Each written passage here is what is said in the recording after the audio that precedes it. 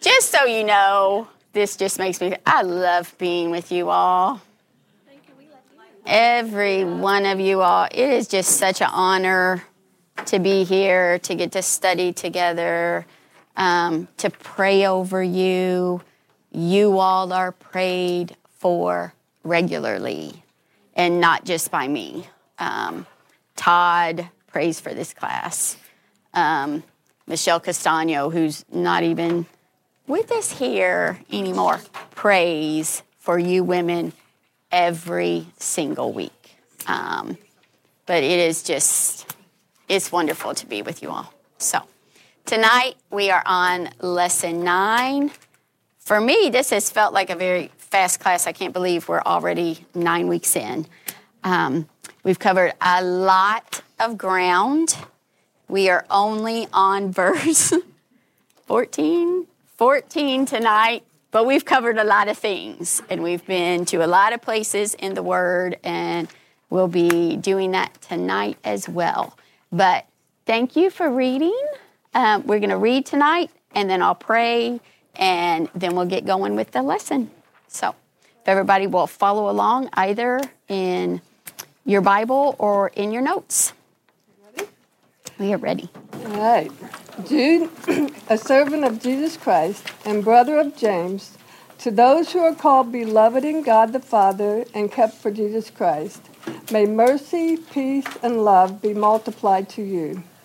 Beloved, although I was eager to write to you about our common salvation, I found it necessary to write appealing to you to contend for the faith that was once for all delivered to the saints.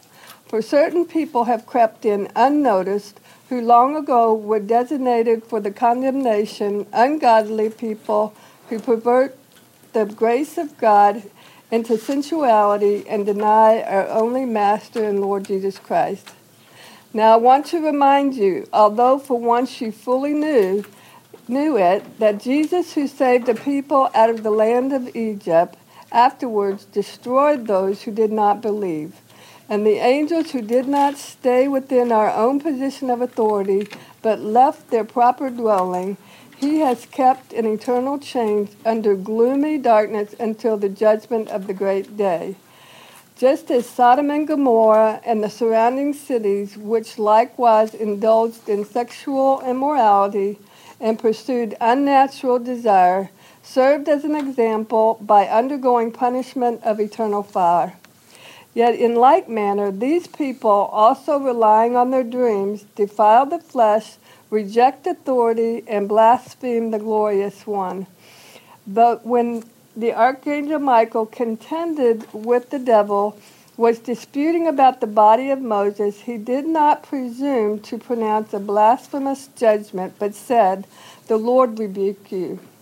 But these people blaspheme all that they do not understand, and they are destroyed by all that they, like unreasoning animals, understand distinctly. Woe to them, for they walk in the way of Cain and abandon themselves for the sake of gain to Balaam's error, and perished in Korah's rebellion. These are hidden reefs at your love fest, as they feast with you without fear. Shepherds feeding themselves, waterless clouds swept along by winds, fruitless trees in late autumn, twice dead uprooted, wild waves of the sea casting up the foam of their own shame, wandering stars for whom the gloom of utter darkness has been reserved forever. It was also about these that Enoch, the seventh from Adam, prophesied, saying, "Behold, the Lord with 10,000 of his holy ones, to execute judgment on all, and to convict all the ungodly of all their deeds of ungodliness that they have committed in such an ungodly way, of all the harsh things that ungodly sinners have spoken against him. These are the grumblers, the malcontents, following their own sinful desires. They are loud-mouthed boasters, showing favoritism to gain advantage. But you must remember, beloved, the predictions of the apostles of our Lord Jesus Christ. They said to you, in the last days there will be scoffers, following their own ungodly passions. It is these who cause division, worldly people devoid of the Spirit. But you, beloved, building yourselves up in your most holy faith and praying in the Holy Spirit, keep yourselves in the love of God, waiting for the mercy of our Lord Jesus Christ that leads to eternal life, and have mercy on those who doubt. Save others by snatching them out of the fire. To others show mercy with fear, hating even the garment stained by the flesh.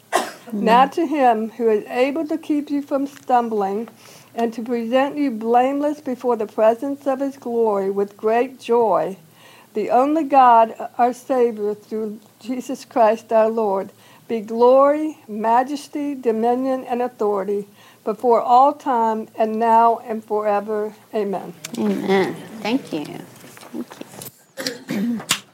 Okay, let me pray. Father God, we come to you in Jesus' name. And Lord, as I hear the letter again tonight, I just say thank you.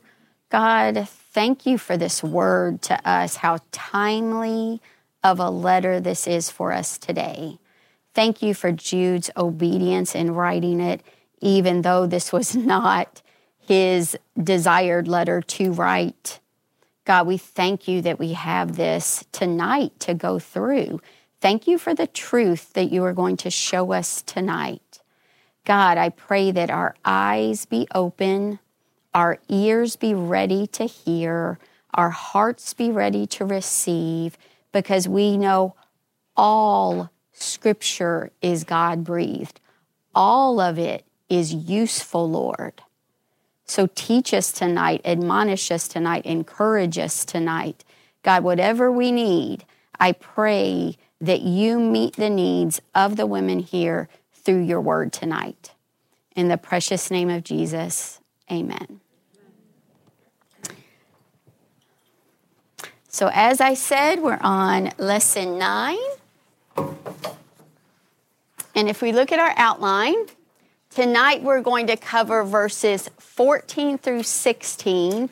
And as you see in Jude's organization, we're going to see our second antitype to apostasy, which is Enoch. And then again, Jude is going to give us even more characteristics of apostates. He hits this over and over and over all throughout the letter, beginning, middle, and end. Why? Because he wants us to be able to recognize this. He wants us to be able to see things that aren't right and recognize it, to hear things that aren't correct and recognize it. We are to be women of the word. We are to be people of the truth. And we need to be women that can discern error. So this is why he does this over and over and over again.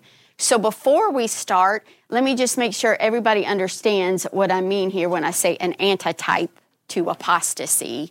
We have, of course, this entire letter. It's all about apostasy and apostates, what everybody is doing wrong pretty much. And then we have 2 examples very strategically placed in this letter where Jude is telling us, okay, everybody's doing it right, but these are examples of somebody doing something right. And they're very specific and targeted examples of something correct that they were doing. And we'll be digging into that tonight. So, as we begin with these verses, let me read just these 3 verses again, and we'll get going. It was also about these that Enoch, the 7th from Adam, prophesied, saying, Behold, the Lord comes with 10,000 of his holy ones, to execute judgment on all, and to convict all the ungodly of their deeds of ungodliness that they have committed in such an ungodly way, and of all the harsh things that ungodly sinners have spoken against him. These are the grumblers, malcontents, following their own sinful desires, They are loud-mouth boasters, showing favoritism to gain advantage. Now, we've seen this intro in many, many verses so far. It was also about these. He's keeping us on track here because we're going to see next week a change. But right now, we're still talking about these. Who are the these? The apostates, the people that have crept in unnoticed, the people that are hiding within the visible church, the shepherds feeding themselves. These are the hidden reefs. These are the wild waves. These are the fruitless trees in late autumn. All the things that we've heard about these people, he's reminding us, I'm talking about these people right now. So it was about these people that Enoch. So here again, we have our second antitype to apostasy. And like all the other historical examples that Jude gives us, he doesn't give us much information here. He gives us a little, not many details, not a lot of context here, because Enoch would be very well known to the Jewish reader. He was actually a hero. So when he says Enoch and just gives us a little bit here, it's because there's an assumption that the reader knows who this man is and has the basic understanding they need to get what Jude is telling us here. So he says Enoch, and for us as a 21st century reader, we might not have all the information we need to understand this, because there's actually more than one Enoch in the Bible. So Jude helps us out here with the next line. So Enoch, the seventh from Adam. This phrase makes it clear who Jude is actually referring, because Cain also had a son named Enoch. And if you look in Genesis 4:17 through 18, it says this: Cain knew his wife, and she conceived and bore Enoch. When he built a city, he called the name of the city after the name of his son Enoch. How interesting. No other mention of that anywhere, but how interesting that he gives us this, that Cain built a city and named it after his son. But again, this isn't the Enoch we are talking about, because that would have been a direct descendant of Cain. And we're talking about an Enoch that is the seventh from Adam. Now, you know this, if you've been in this class before, I am a firm believer. All numbers are important. All names are important. Every single detail in the Word of God is there by deliberate design, and it is there for a reason. Now, 7 is a very important number scripturally. It is the number of perfection. It's the number of completion. It's the number of rest.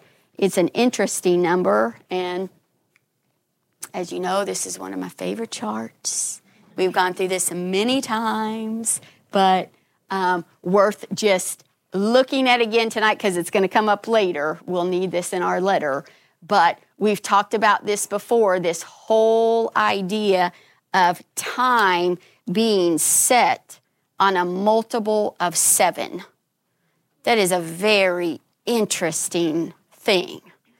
I know if I was in control of all time, I would probably build it on a multiple of 10, because that's an easy number for me.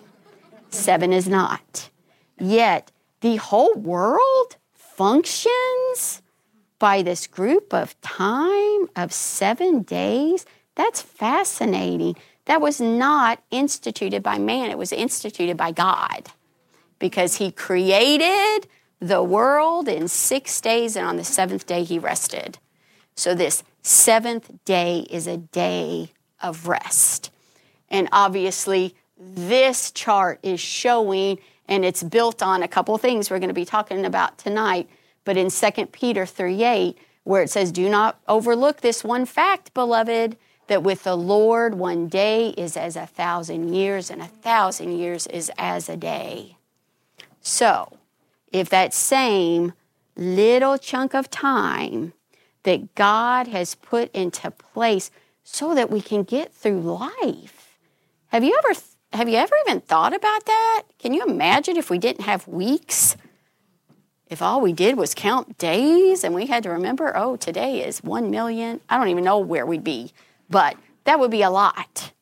He divides time to help us get through life and to make sure we have times where we can rest. That is amazing. So in here, what we have a picture of is the time of history, all of human history. And from the time of Adam to the time of Abraham is 2,000 years. I'll be showing you that tonight. I've never actually shown that to you, but we'll be looking at that tonight. That's why we're bringing this one back out again. From Abraham to the time of the cross, 2,000 years. We know from Revelation at the end of time, we have this very specific time called the millennial reign, which is 1,000 years that comes at the end of time before the new heavens and new earth.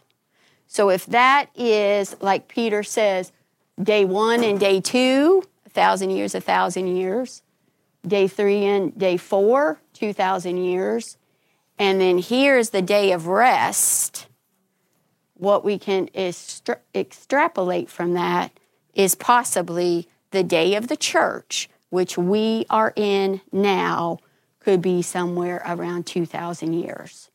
And that would mean all of human history gets wrapped up in this same unit of time.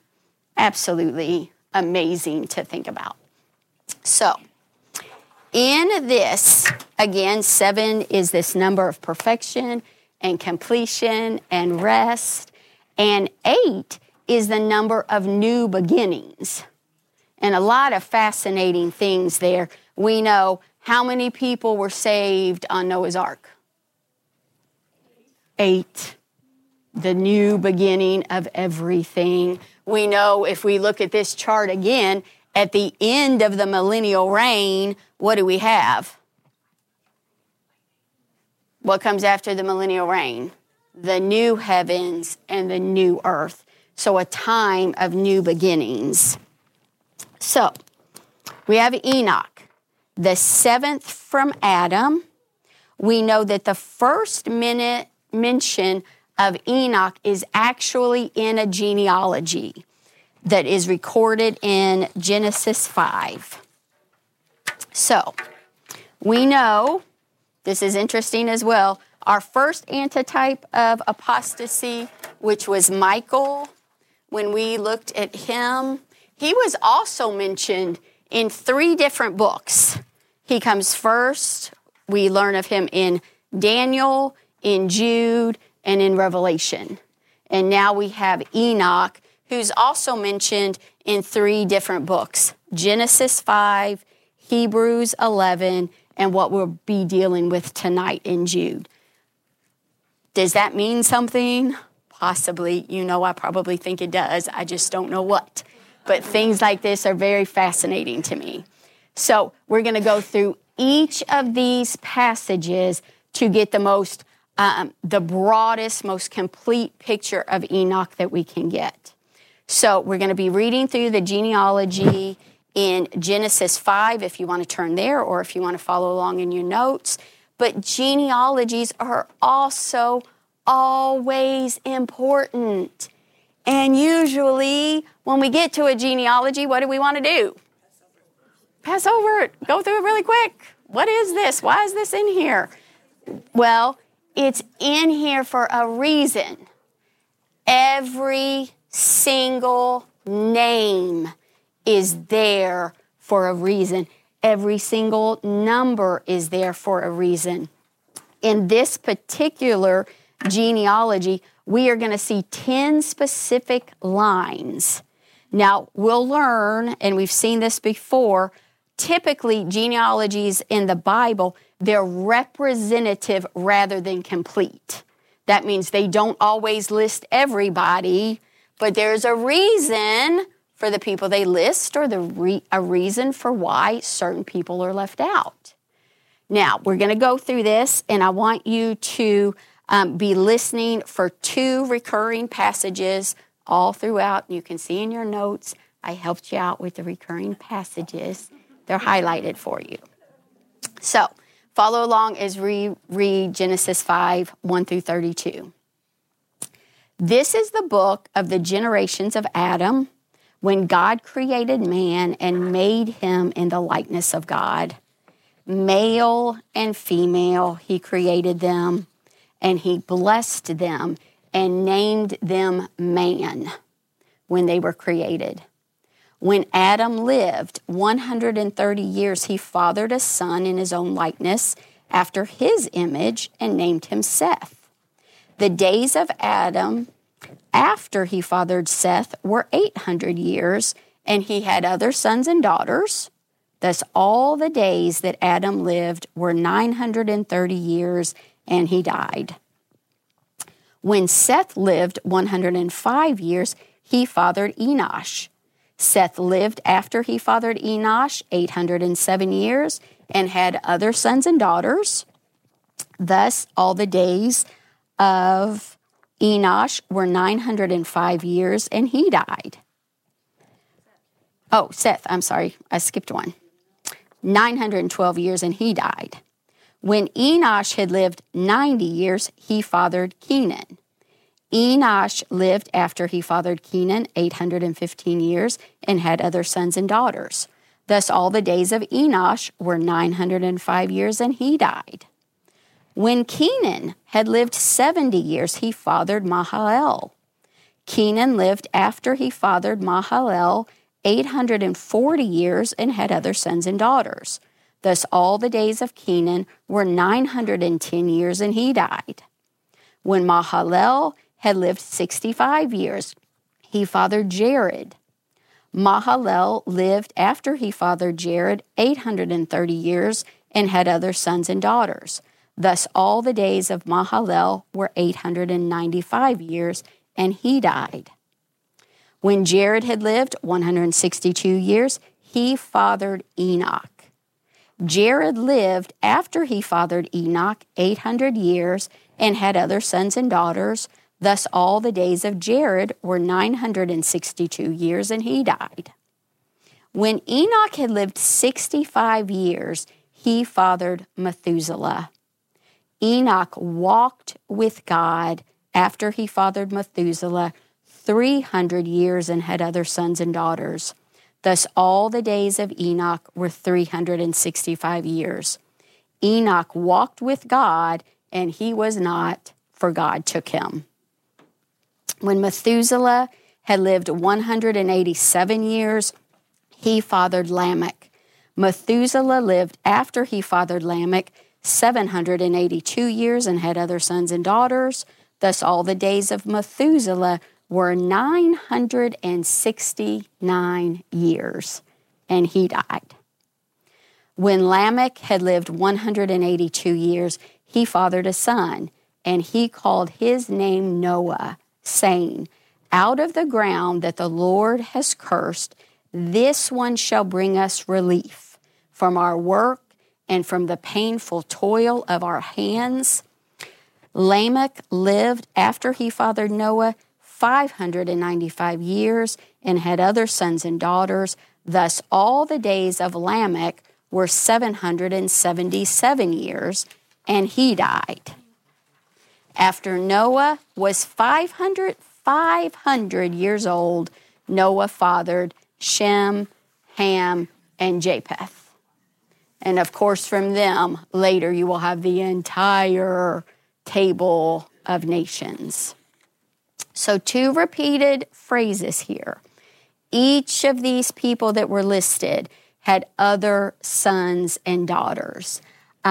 What this is showing us is this is just giving us the one particular line that is taking us from Adam to Enoch and then to Noah.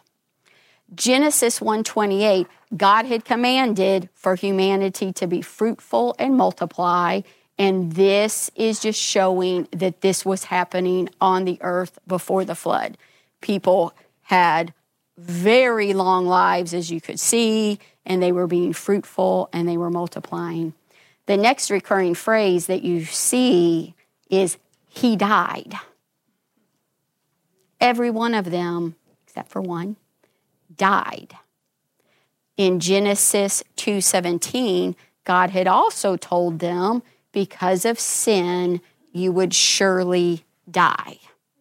If you remember at the very beginning, God had laid out the rules. He said, do not eat of this tree or you will die.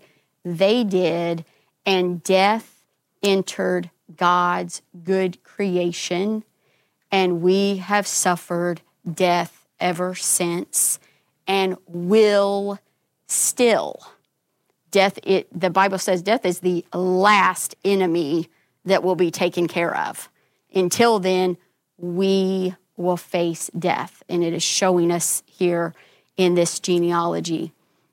Next thing we see, 150 years, 800 years, 930 years. These are very specific years of time. That is also very important because God, all throughout the scripture, gives us clues of why we are to take the Bible literally. He gives us very specific things that can prove His word. If we weren't supposed to take things literally or seriously, probably in this genealogy, we could just hear over and over, they lived a long time. They lived a long time. They lived a really long time. He is giving us very specific numbers for a reason. And in this, and you will be given this chart next week. I thought you were going to have it tonight, but that's okay. It will be small up here, but what I want you to see is I've got a chart for you, and it goes through the genealogy we just read, and it shows you when someone's alive, like Adam at 130, he has Seth. And then it keeps going and shows the time of their death. And this is really important because it's details like this that we can get great understanding of the Bible and of timing of things. Because if we look right here and we put this genealogy together from Adam, and I know you can't see this from your seats, to Abraham right here. Can anybody in the front row see that? How many years? 2,000 years. 2,000 years. So next week you'll get this, but it is interesting to see who was alive when other people were still alive. When we look at Noah, I mean, my goodness, look how many people were still alive. Jared and Methuselah, all these people were still alive at the time of Noah. And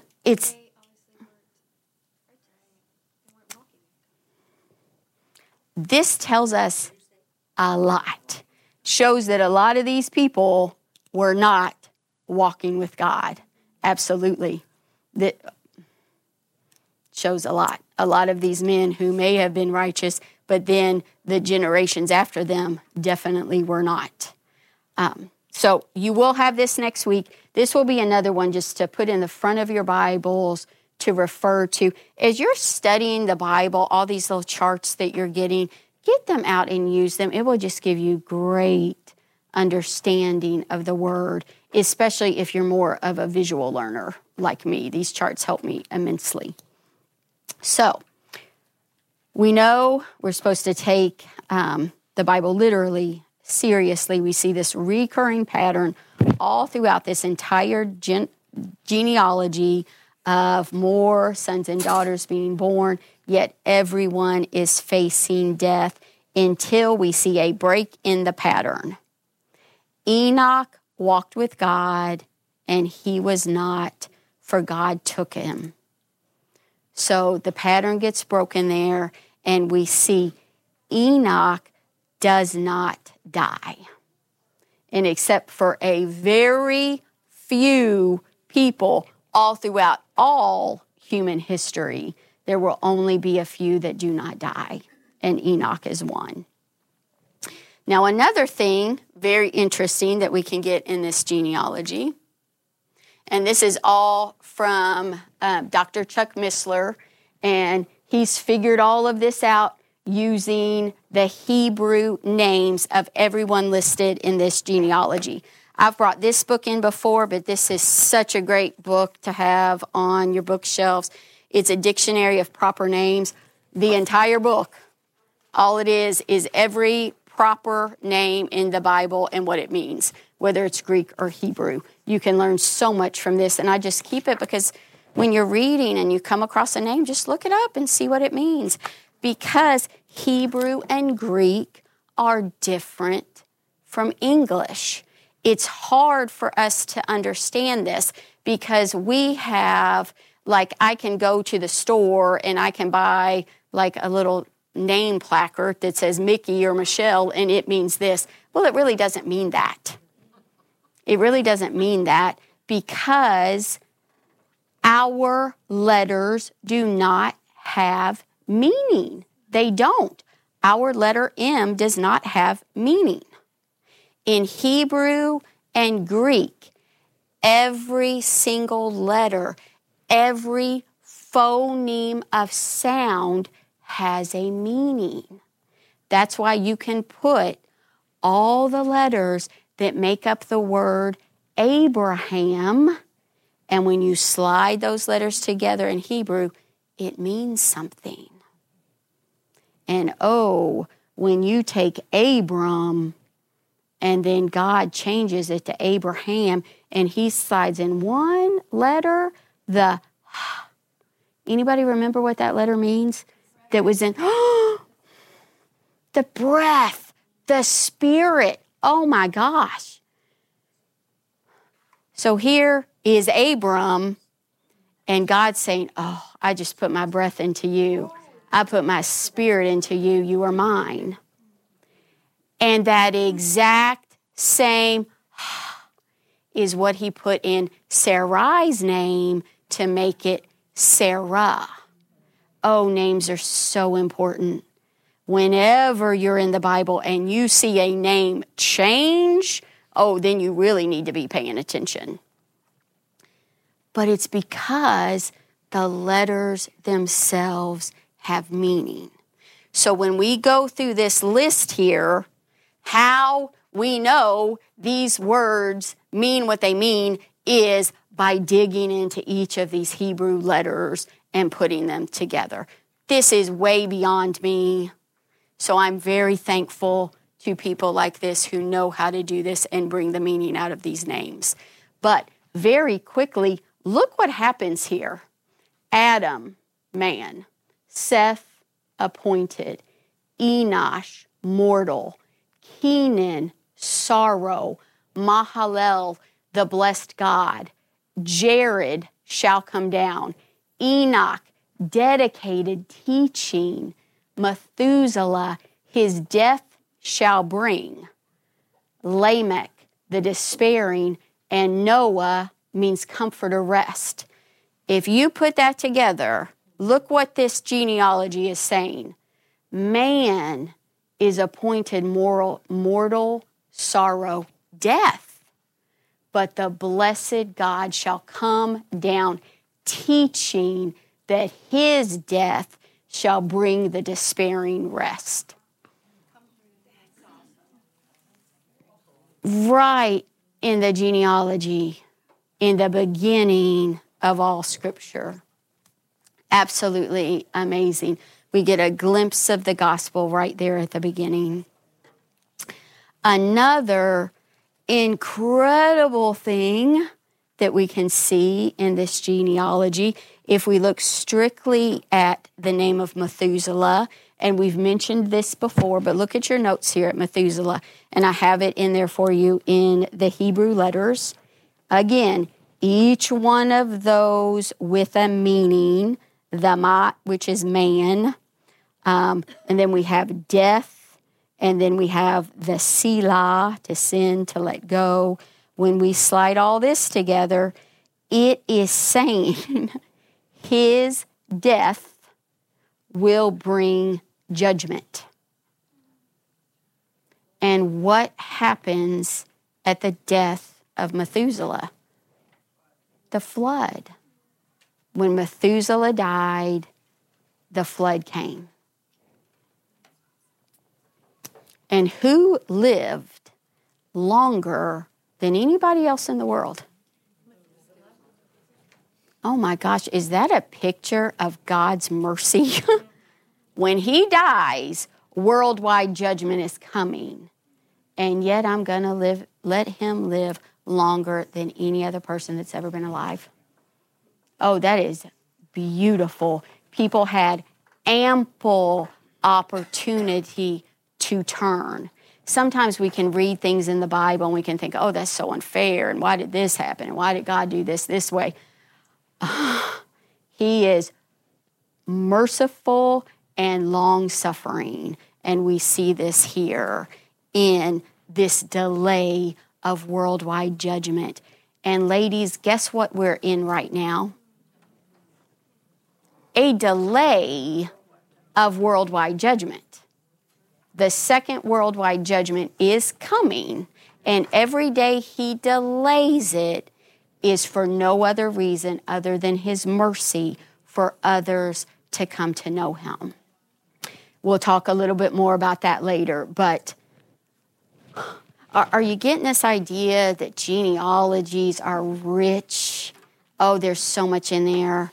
Names in the Bible are worth digging into. So, from this first passage in Genesis 5, we are getting a glimpse into this man Enoch and who he is. Now let's go to the second place where he's mentioned, which is Hebrews 11, verses 5 and 6. And I'm sure this is a chapter we are all very familiar with in the Bible. This is often called the Hall of Faith. And we see that Enoch is mentioned here.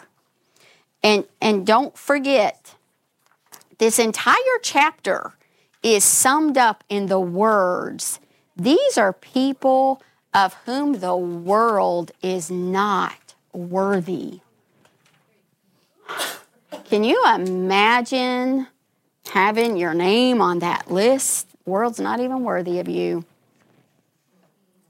So what did he do to be on this list?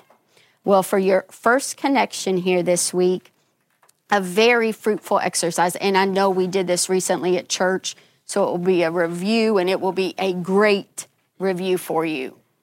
Read through all of Hebrews 11, write down the names of everyone listed, and write down why they are there. It will always tell you. You are going to see some in there that are just so obvious.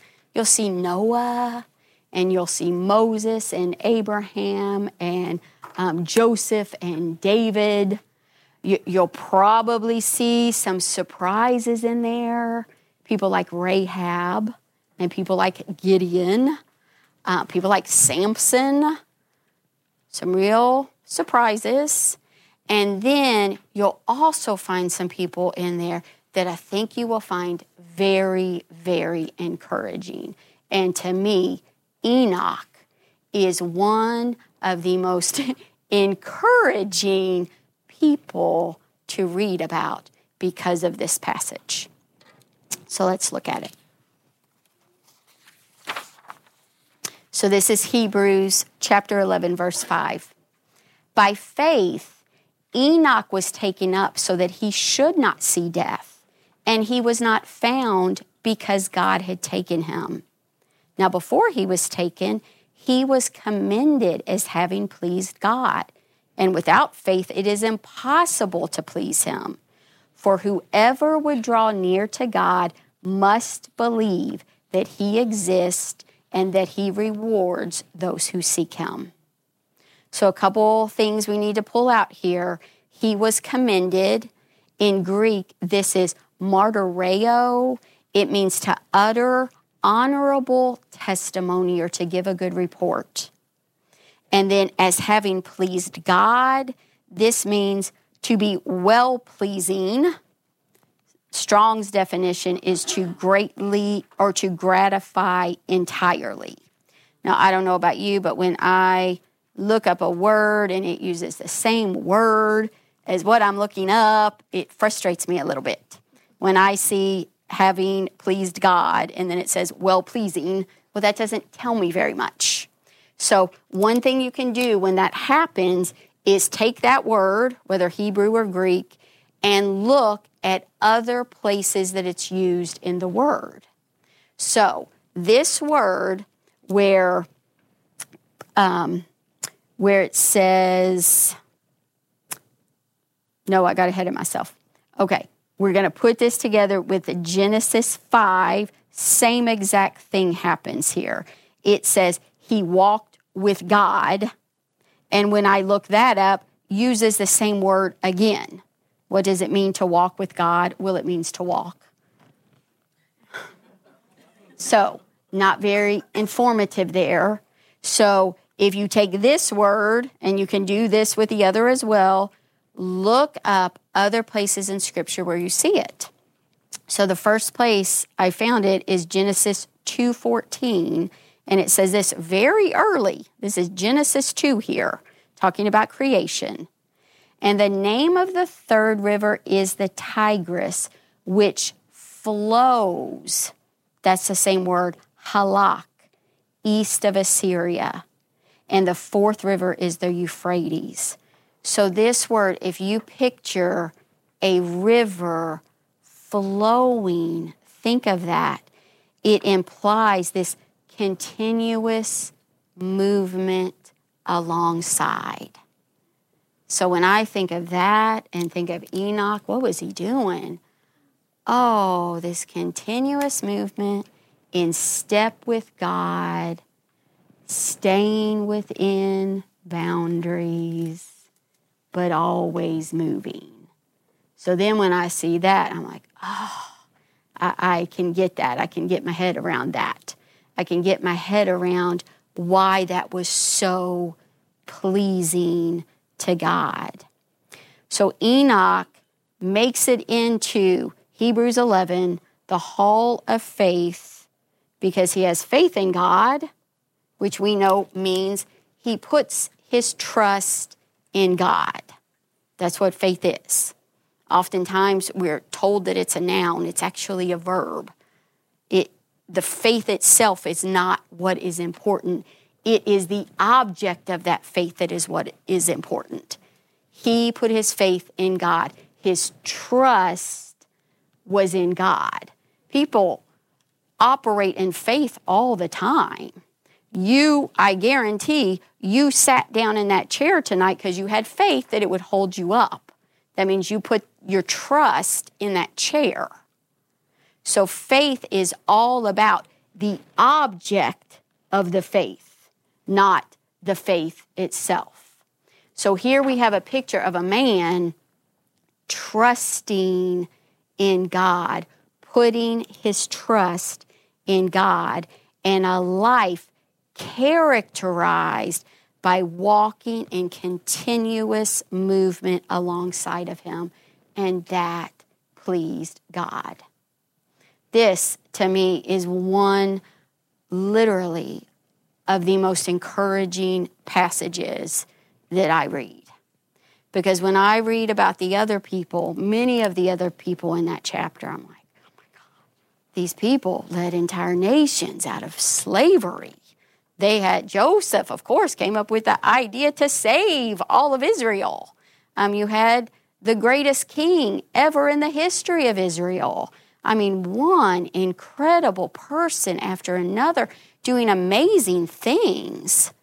And yet here's a man who has faith in God and walks with God. I can do that. You all can do that. And that is pleasing to God. We can lead lives that are pleasing to God with this as an example. So now let's get back to Jude, where we'll see the last mention of this historical figure, Enoch. So Jude 15. It was also about these that Enoch, the seventh from Adam, prophesied, saying, Behold, the Lord comes with 10,000 of his holy ones. So here we see that this man of God, the one who trusted God and lived this life flowing alongside him, was doing, what was he doing that caused Jude to offer him as an example of someone doing the right thing in a letter full of people doing everything wrong? What was he doing?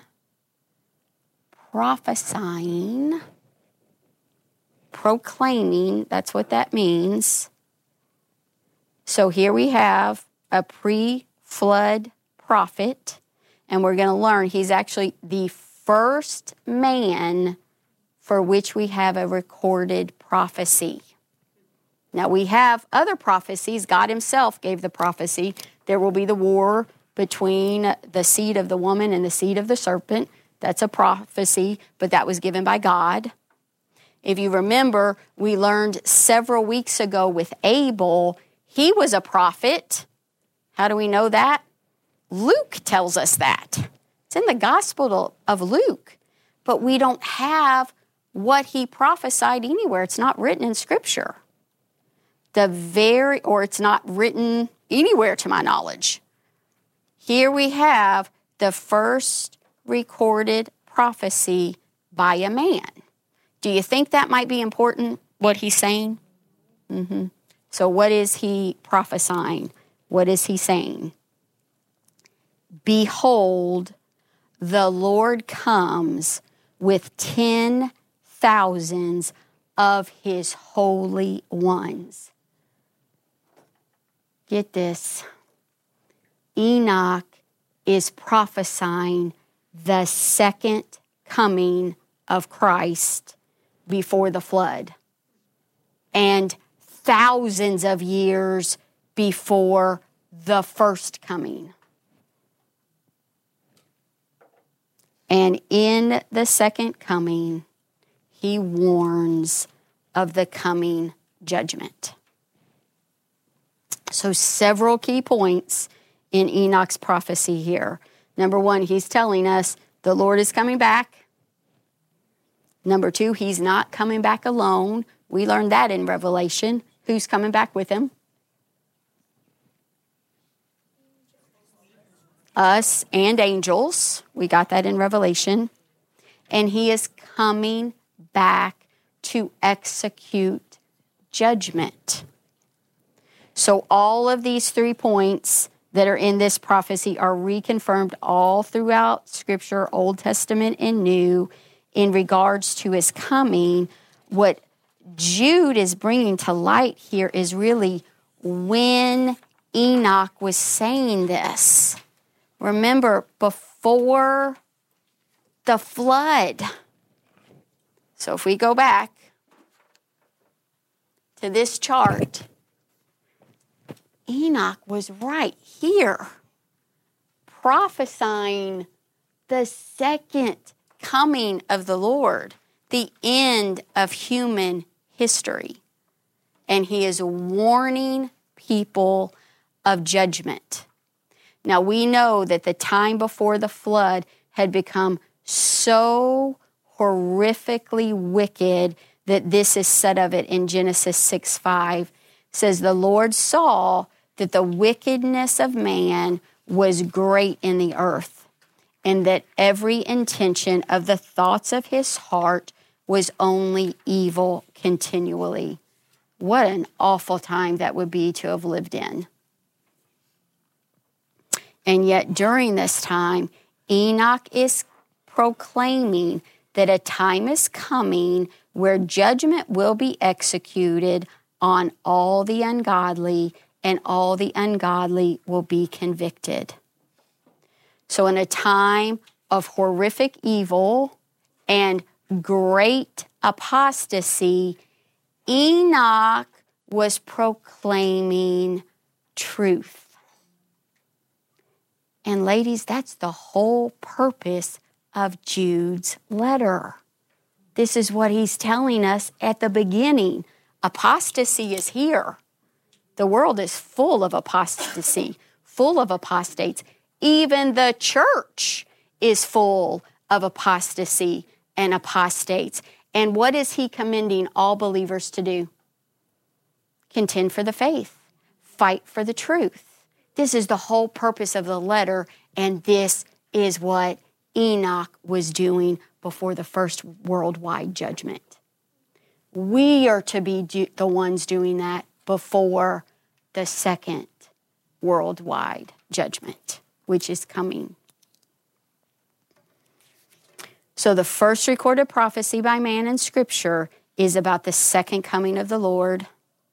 Very interesting, the last recorded prophecy by a man, John, in Revelation 22:20, is also about the second coming of Christ. And he says, "He who testifies to these things says, surely I am coming soon. Come, Lord Jesus, come."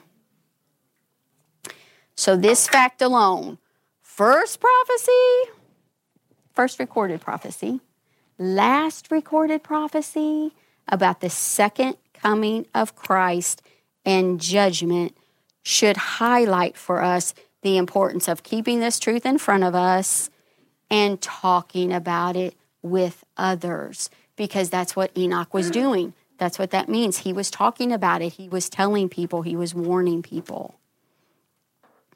Yet how often today do we hear the gospel presented without a mention of the second coming? How often do we maybe share the gospel without a mention of the second coming or of judgment? His return and the reason for his return is integral to the gospel. And if that's not being shared, it's not the full gospel. Some of the gospel, ladies, is so easy to talk about. Oh, it's so easy to say that God loved us so much, he sent his son. And he did, that's true. And his son came as a man. And he lived a perfect life. And because of that, he could be the perfect sacrifice for us so that we can be redeemed and reconciled to God. He died for us. He loves us. Oh, that is so easy to talk about, and that is so easy to tell people. Some of this is not very easy to talk about.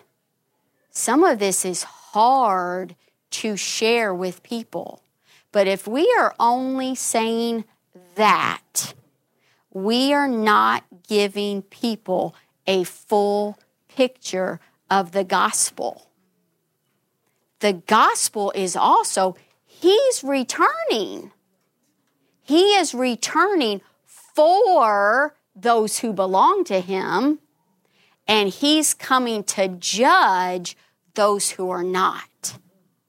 That is serious stuff that a dark, evil world needs to know. The decision's up to them. They get to decide whether they accept it or not, whether they want it or not, just like you did. But they need to know it. And just like Enoch, we need to be talking about it. We are not doing anybody any favors if we are sharing the gospel and not telling them the full picture of human history. Yes, God loves them. Yes, God will forgive them, but it doesn't end there. It doesn't end there. There's expectations. There's expectations placed on God, on his creation. We are accountable to God, and he is coming back to judge people according to the word that he has given us. So, with all that being said, an application for you all to really think about this week in light of all that. Do you think it's accidental that this has been a point of scoffing ever since? What do scoffers scoff about? His return and judgment. His return and judgment. But the Bible not only teaches both of these truths, it even warns us that this is going to happen, that scoffers will come scoffing about this very thing.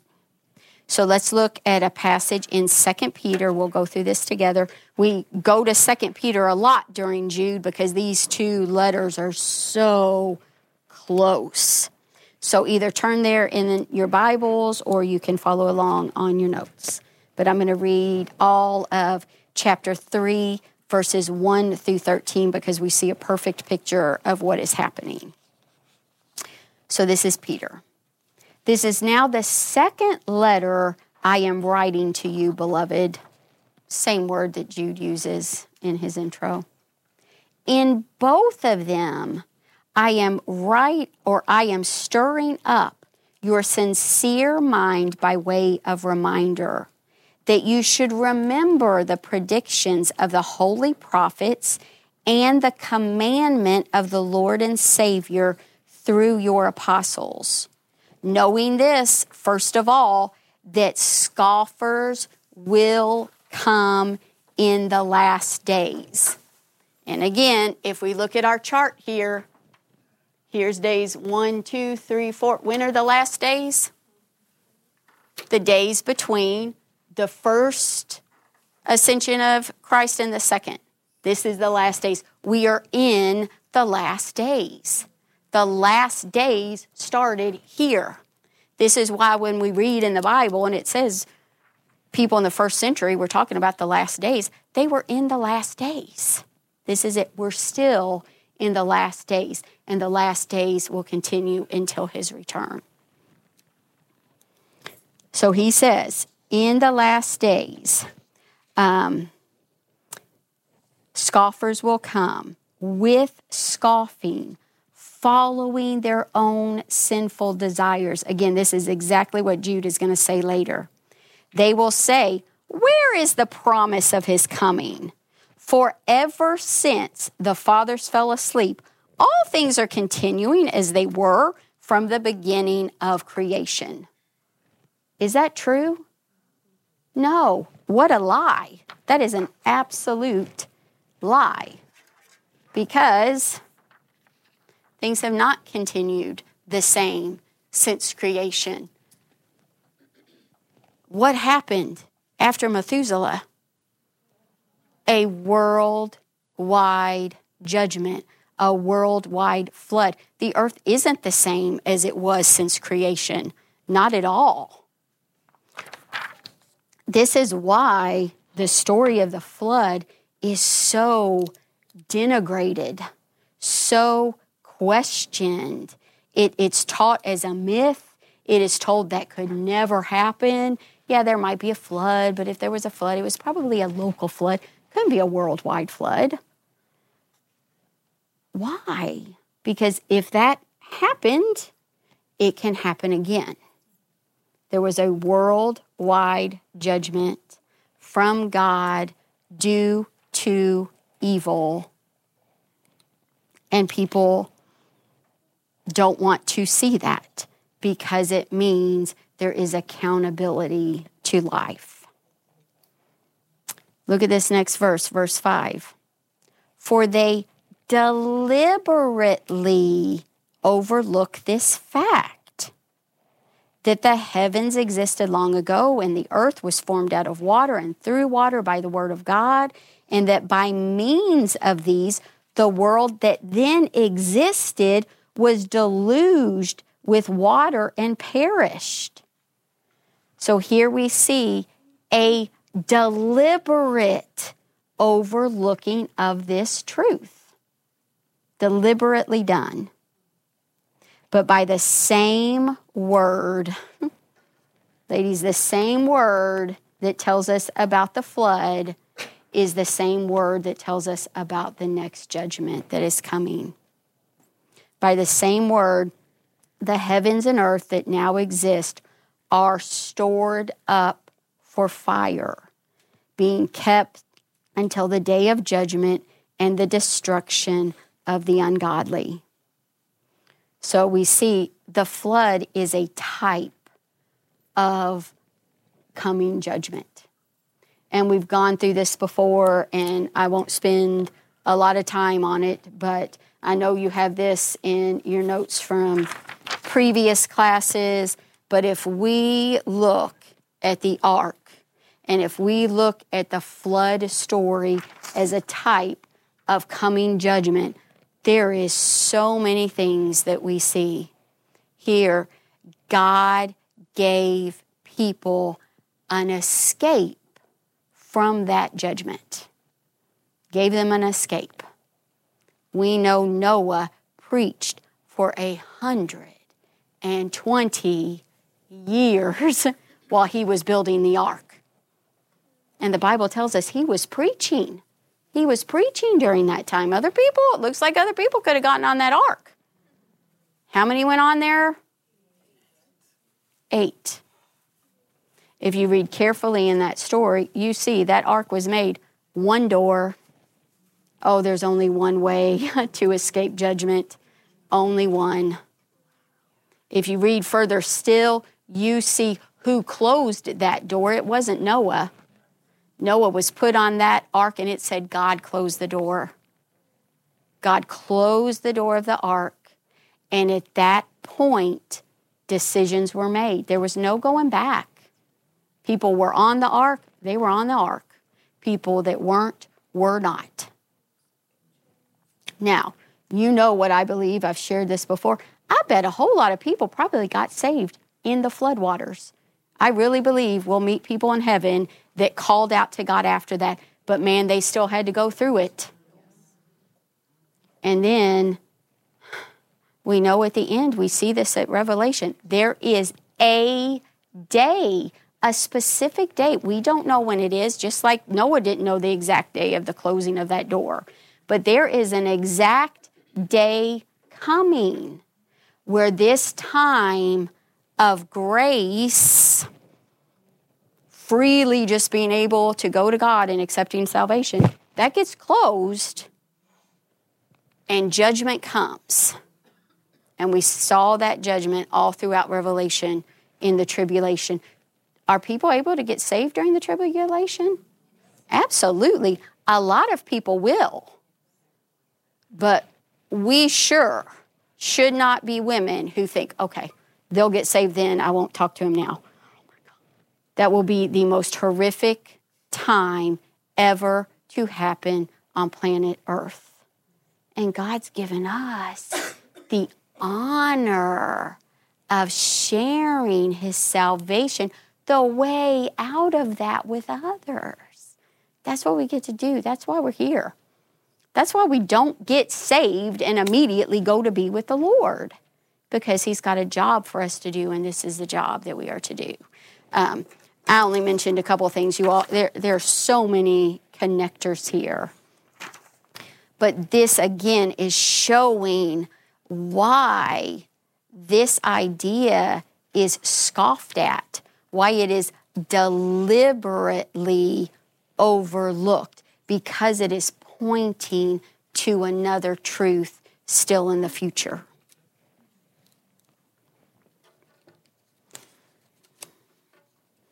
So then verse 8, but do not overlook this one fact, beloved, and this is on our chart, that with the Lord 1 day is as 1,000 years, and 1,000 years is as 1 day.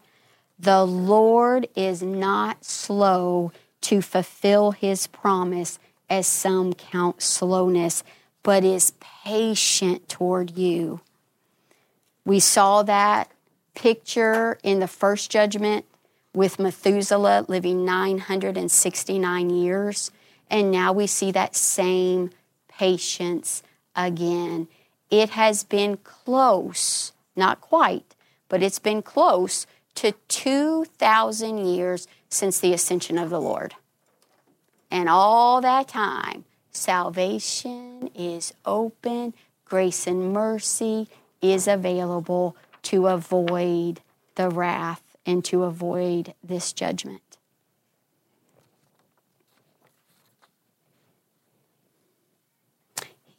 He is patient toward you, not wishing that any should perish, but that all should reach repentance. But the day of the Lord will come like a thief, and the heavens will pass away with a roar, and the heavenly bodies will be burned up and dissolved, and the earth and the works that are done in it will be exposed.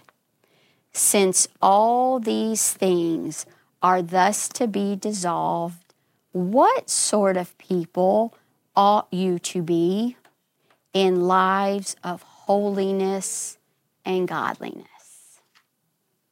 This is what that knowledge should do to us, you all. When we see judgment is coming, it should change the way we live. We should be women who live lives of holiness and godliness, waiting for and hastening the coming of the day of God, because of which the heavens will be set on fire and dissolved, and the heavenly bodies will melt as they burn. But according to his promise, we are waiting for a new heavens and a new earth in which righteousness dwells. So the world that was destroyed the first time by water will be destroyed the second time by fire. And at this point, the godly have the promise of a new heavens and new earth. When this earth gets destroyed, believers have a new heaven and a new earth waiting for them. The ungodly, again, as we saw, have judgment waiting for them, the great white throne judgment. The second return of Christ is either the greatest day yet, or it is the absolute worst, simply based on where someone stands with him. It is the best, or it is the absolute worst. We got to keep these things in front of us. And I'm speaking to myself here. We can get so caught up in our lives. Oh, the daily things we got to do and chores we have and taking care of the kids and cleaning the house and just a million different things and planning this and doing that, that we forget the main thing. This is the main thing. This is the main thing. Every single person who has ever lived, who will ever live, or who is alive today will be in one of two places at the end of human history. That's the main thing. And this reminds me, I need to be talking about this more. I need to be keeping this in front of me more and sharing it with more people. Another passage that connects with this in 2 Thessalonians 1, 5 through 12. When the Lord Jesus is revealed from heaven with his mighty angels, because again, we saw he's not coming back alone.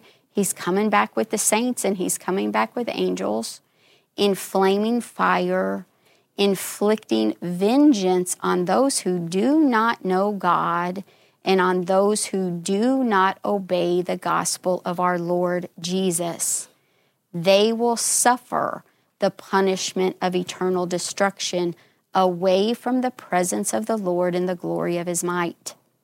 When he comes on that day to be glorified in his saints and to be marveled at among all who have believed, because our testimony to you was believed. To this end, we always pray for you, that our God may make you worthy of his calling and may fulfill every resolve for good and every work of faith by his power. Wow, what a thing to pray over other people. What an incredible thing that we can be praying over others. Again, this is the future of the world for everyone who has ever lived. So verse 15, he is prophesying that the Lord is coming back with his 10,000s to execute judgment on all and to convict all the ungodly of all their deeds of ungodliness that they have committed in such an ungodly way, and of all the harsh things that ungodly sinners have spoken against him. So to execute judgment and to convict the ungodly, here we see again his return is bringing judgment to the ungodly. The word execute in Greek, poieo, is to carry out. He is going to carry out the wrath of God, judgment on the earth. And then this word judgment, and multiple times we've gone over this word because it can be used in different ways. So you have to get the context here, because judgment isn't always in reference to something bad. Sometimes judgment is simply making a decision, rendering a decision. A judge makes a rendering of a decision. We judge all day, every day, in pretty much every decision we make. We have two choices. We judge which is best and we go with it. That's judgment. This judgment here, krisis, is sentence of condemnation or a damnatory judgment based on the context here. And he is going to convict the ungodly. This means to call to account, to chastise, and to punish. And who is this happening to? All the ungodly. Jude uses this word 4 times in this sentence. Ungodly, ungodly, ungodly, ungodly, ungodly. And from the very beginning, we talked about this as well. Believers with the Holy Spirit of God in them are not the ungodly. We may do an ungodly thing every now and then, but we are not ungodly if we have God in us. Sometimes we can read a letter like this and get kind of, oh my gosh, am I one of these people? Am I doing these things? No, a true believer cannot apostatize, because that's the whole difference. This is the ungodly, not the godly. We know godly people can do ungodly things. I have done far more than I care to talk about. You may have too. But we are not the ungodly if we have given our life to him and if we have surrendered to him. So, very quickly, 3 foundational truths about judgment. And this we've gone over again before, but let's just hit them very quickly. Number 1, God never judges without warning. Never. Never does he judge without warning. He is a fair God. And not much sends me over the edge more than hearing somebody say that he's not fair when we see things like we've seen today with his patience. Again, first written prophecy, Enoch was talking about the second coming of the Lord and the judgment that is coming before the flood ever came. People have had ample time. Ample time. We see it in Noah again. He was preaching for 120 years. When we went through the story of Lot several weeks ago, remember Lot? He was allowed to go out and get everybody in. He didn't do a very good job, but people were warned of coming destruction. We see that in Jonah. This wasn't even a city where there were any believers, and God still sent somebody to them saying, hey, wake up. Judgment is coming. And they did. They did wake up. And that entire city, if you remember from the king down, got saved. They were putting sackcloth on the animals. I mean, that was crazy repentance and change. All of the Old Testament prophets, all of them, they are warning of judgment and the day of the Lord that is coming. And then in the New Testament and for new believers, we have the full counsel of God, beginning to end. If God's judgment comes as a surprise to anybody, it's because they're not paying attention, or it's because they're refusing to hear truth. He lays it all out for us. We just went through Revelation. He lays it out in great detail what is happening. He gives it all to us pretty much. It's right here. He is not bringing judgment without warning. Second, we saw this. God is patient and long-suffering where judgment is concerned. Again, we see Methuselah, and we can look at our chart now and see 2,000 years almost have gone by, and the final judgment has not come. Could it come soon? Absolutely. It could come very soon, which is why, well, I've said that enough. It could come very soon. 3, God offers a means of escape from his judgment. Romans 10:13, whosoever shall call upon the name of the Lord shall be saved. Anyone who calls on the name of the Lord in true repentance will be saved. Anyone. Can even an apostate get saved? Absolutely, if they do this. Call on the name of the Lord and repent. They can be saved as well. But anyone who refuses the salvation of the Lord will receive a just judgment from him. I wish we could go back into Revelation, into the white throne, because you see in that passage how this judgment is just. So I would just commend you to review that or read it for the first time, the Great White Throne Judgment. So in this next and final verse tonight, verse 16, here Jude's going to give us even more characteristics of how these people operate, what they're doing, and he highlights some of these deeds of ungodliness that he's talking about. So he says this, these, again, same word, these are the apostates. They are the grumblers, the malcontents, following their own sinful desires. They are loud-mouthed boasters, showing favoritism to gain advantage. So these 3 words here, grumblers, malcontents, and following their own sinful desires, they're very reminiscent of all the examples that Jude has given us of apostasy. Really, all 6 of the historical examples, we could pinpoint these things, but the ones that really scream out to me, well, the grumblers, the people of Israel wandering through the wilderness. They had just been delivered from Egypt, and what were they doing? Grumbling and complaining. Oh, take us back to Egypt. Oh, the garlic was so good. Take us back. Balaam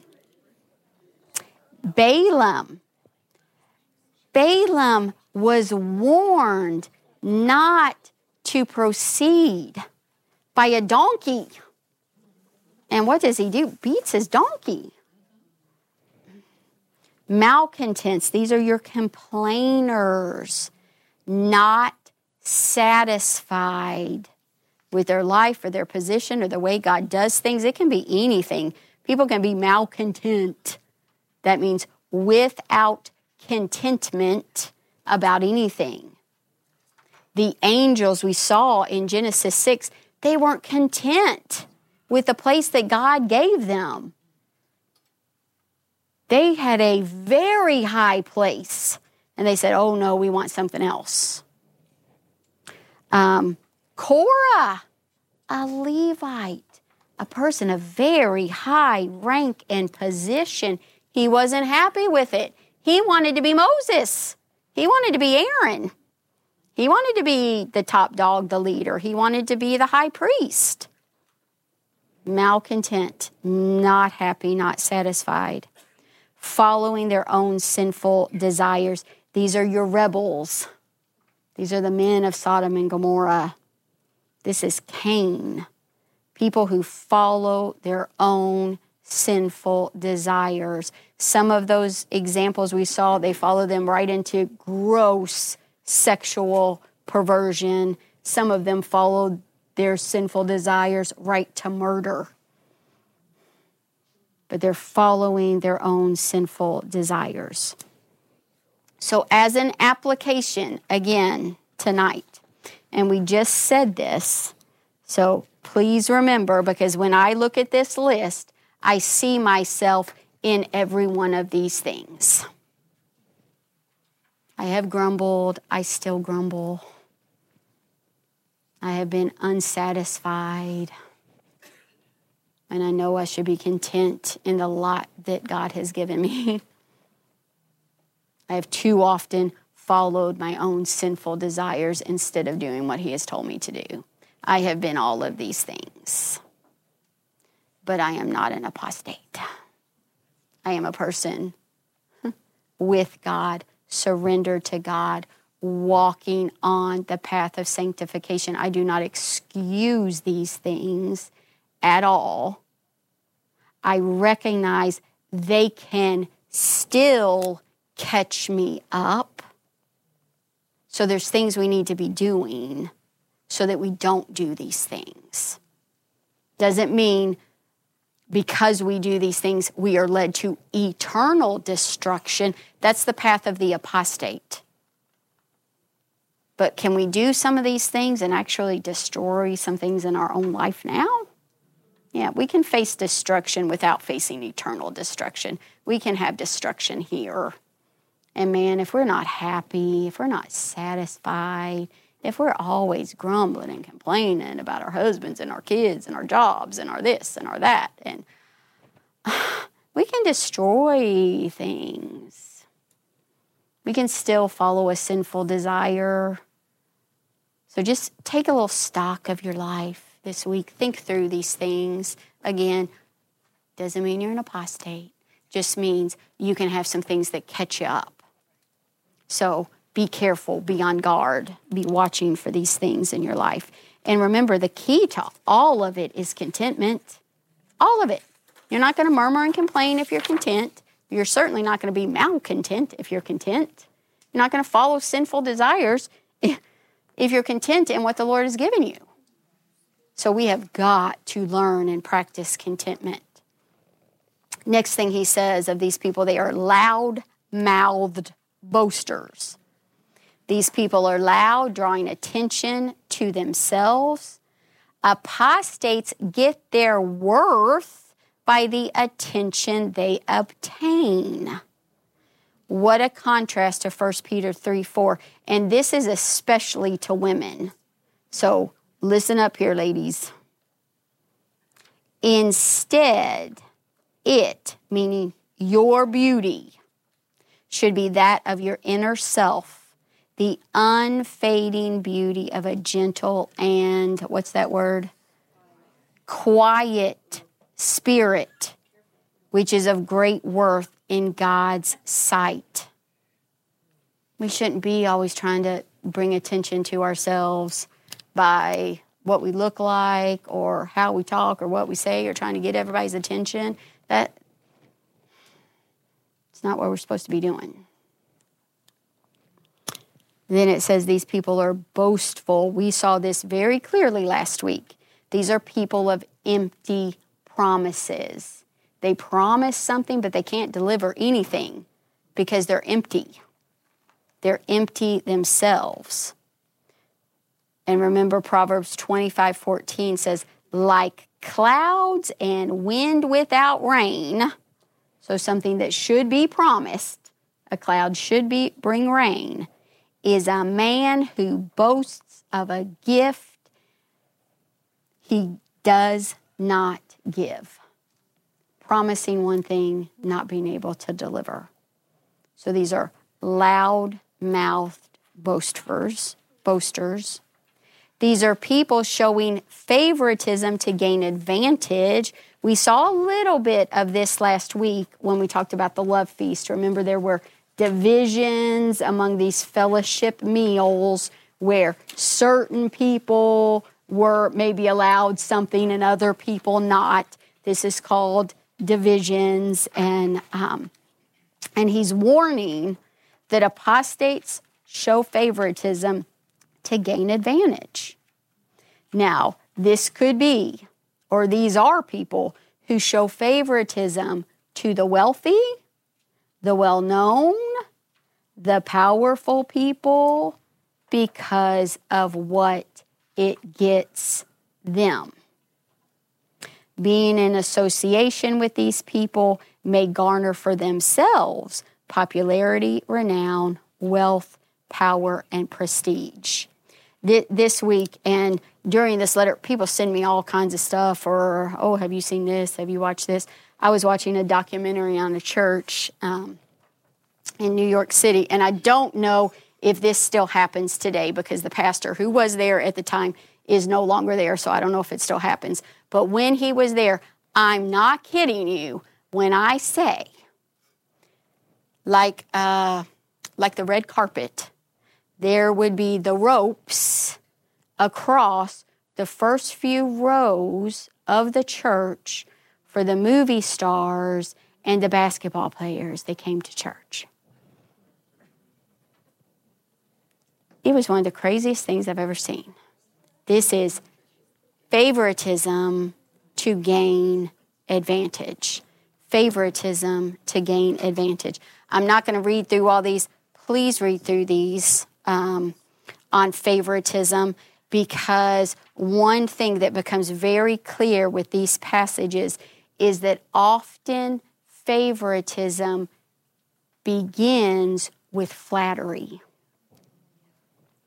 Empty flattery that one person can say to another to try to gain something or earn something or garner something from them. And there is no place in the body of Christ for partiality or favoritism. Any teachers should be teaching to impart knowledge and not for anything else. That's it. That's why you teach. If that's not why you're teaching, don't teach. James warns of that. You shouldn't even want to be a teacher because they face a harsher judgment. Leaders, preachers should be leading people to Jesus, not themselves. If you see people out there and they're trying to get followers for themselves, be careful. Watch, dig a little bit. You should be gaining some discernment through this letter. You got to be careful who you listen to, who you watch, who you read, even what music you listen to. Not everything that's labeled Christian is Christian. It's simply not. It's simply not. You've got to be discerning. So these things are telltale signs of apostasy. So remember, these, again, are the same individuals that were described as shepherds feeding themselves. And this is the whole point. This is the whole point of apostates within the church. Sometimes people apostatize and leave the church. Again, that's their choice. They reject the truth. They don't believe the truth. They deny the truth, and they leave. But the ones who do that and stay within the visible church, there's always a reason for it.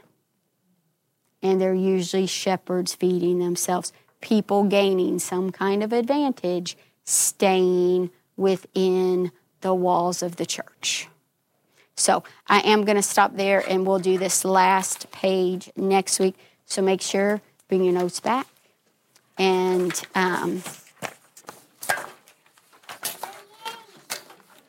let me pray and you can leave. And then if anybody has questions, I'm happy to answer them. Father God, again, we thank you for this evening. Lord, I thank you for all the women that are here. God, thank you for bringing them here tonight. Thank you for the opportunity to hear your word, to see things in your word that maybe we haven't seen before, and to learn from it. God, if we are here to study a letter like Jude, I think it means we are women who want to understand your word. Because this is a tough letter. Some of it is tough to hear. So, Lord, we ask that you help to keep us all teachable. Help us to be women, Lord, who put our faith in you above all else or nothing else, Lord, like Enoch. God, help us to be women who walk with you, who go in the direction you're going, who stay within the boundaries that you've given us. God, help us to be that like Enoch was. And God, mostly, help us to be women who boldly speak truth in times of evil. We can only do this with the presence and the power of the Holy Spirit. So we thank you, Father God, for the Holy Spirit in our lives. All this we ask and pray in the precious and powerful name of Jesus, who came the first time to save us, and the one who is coming back for us. Come, Lord Jesus, come. Amen.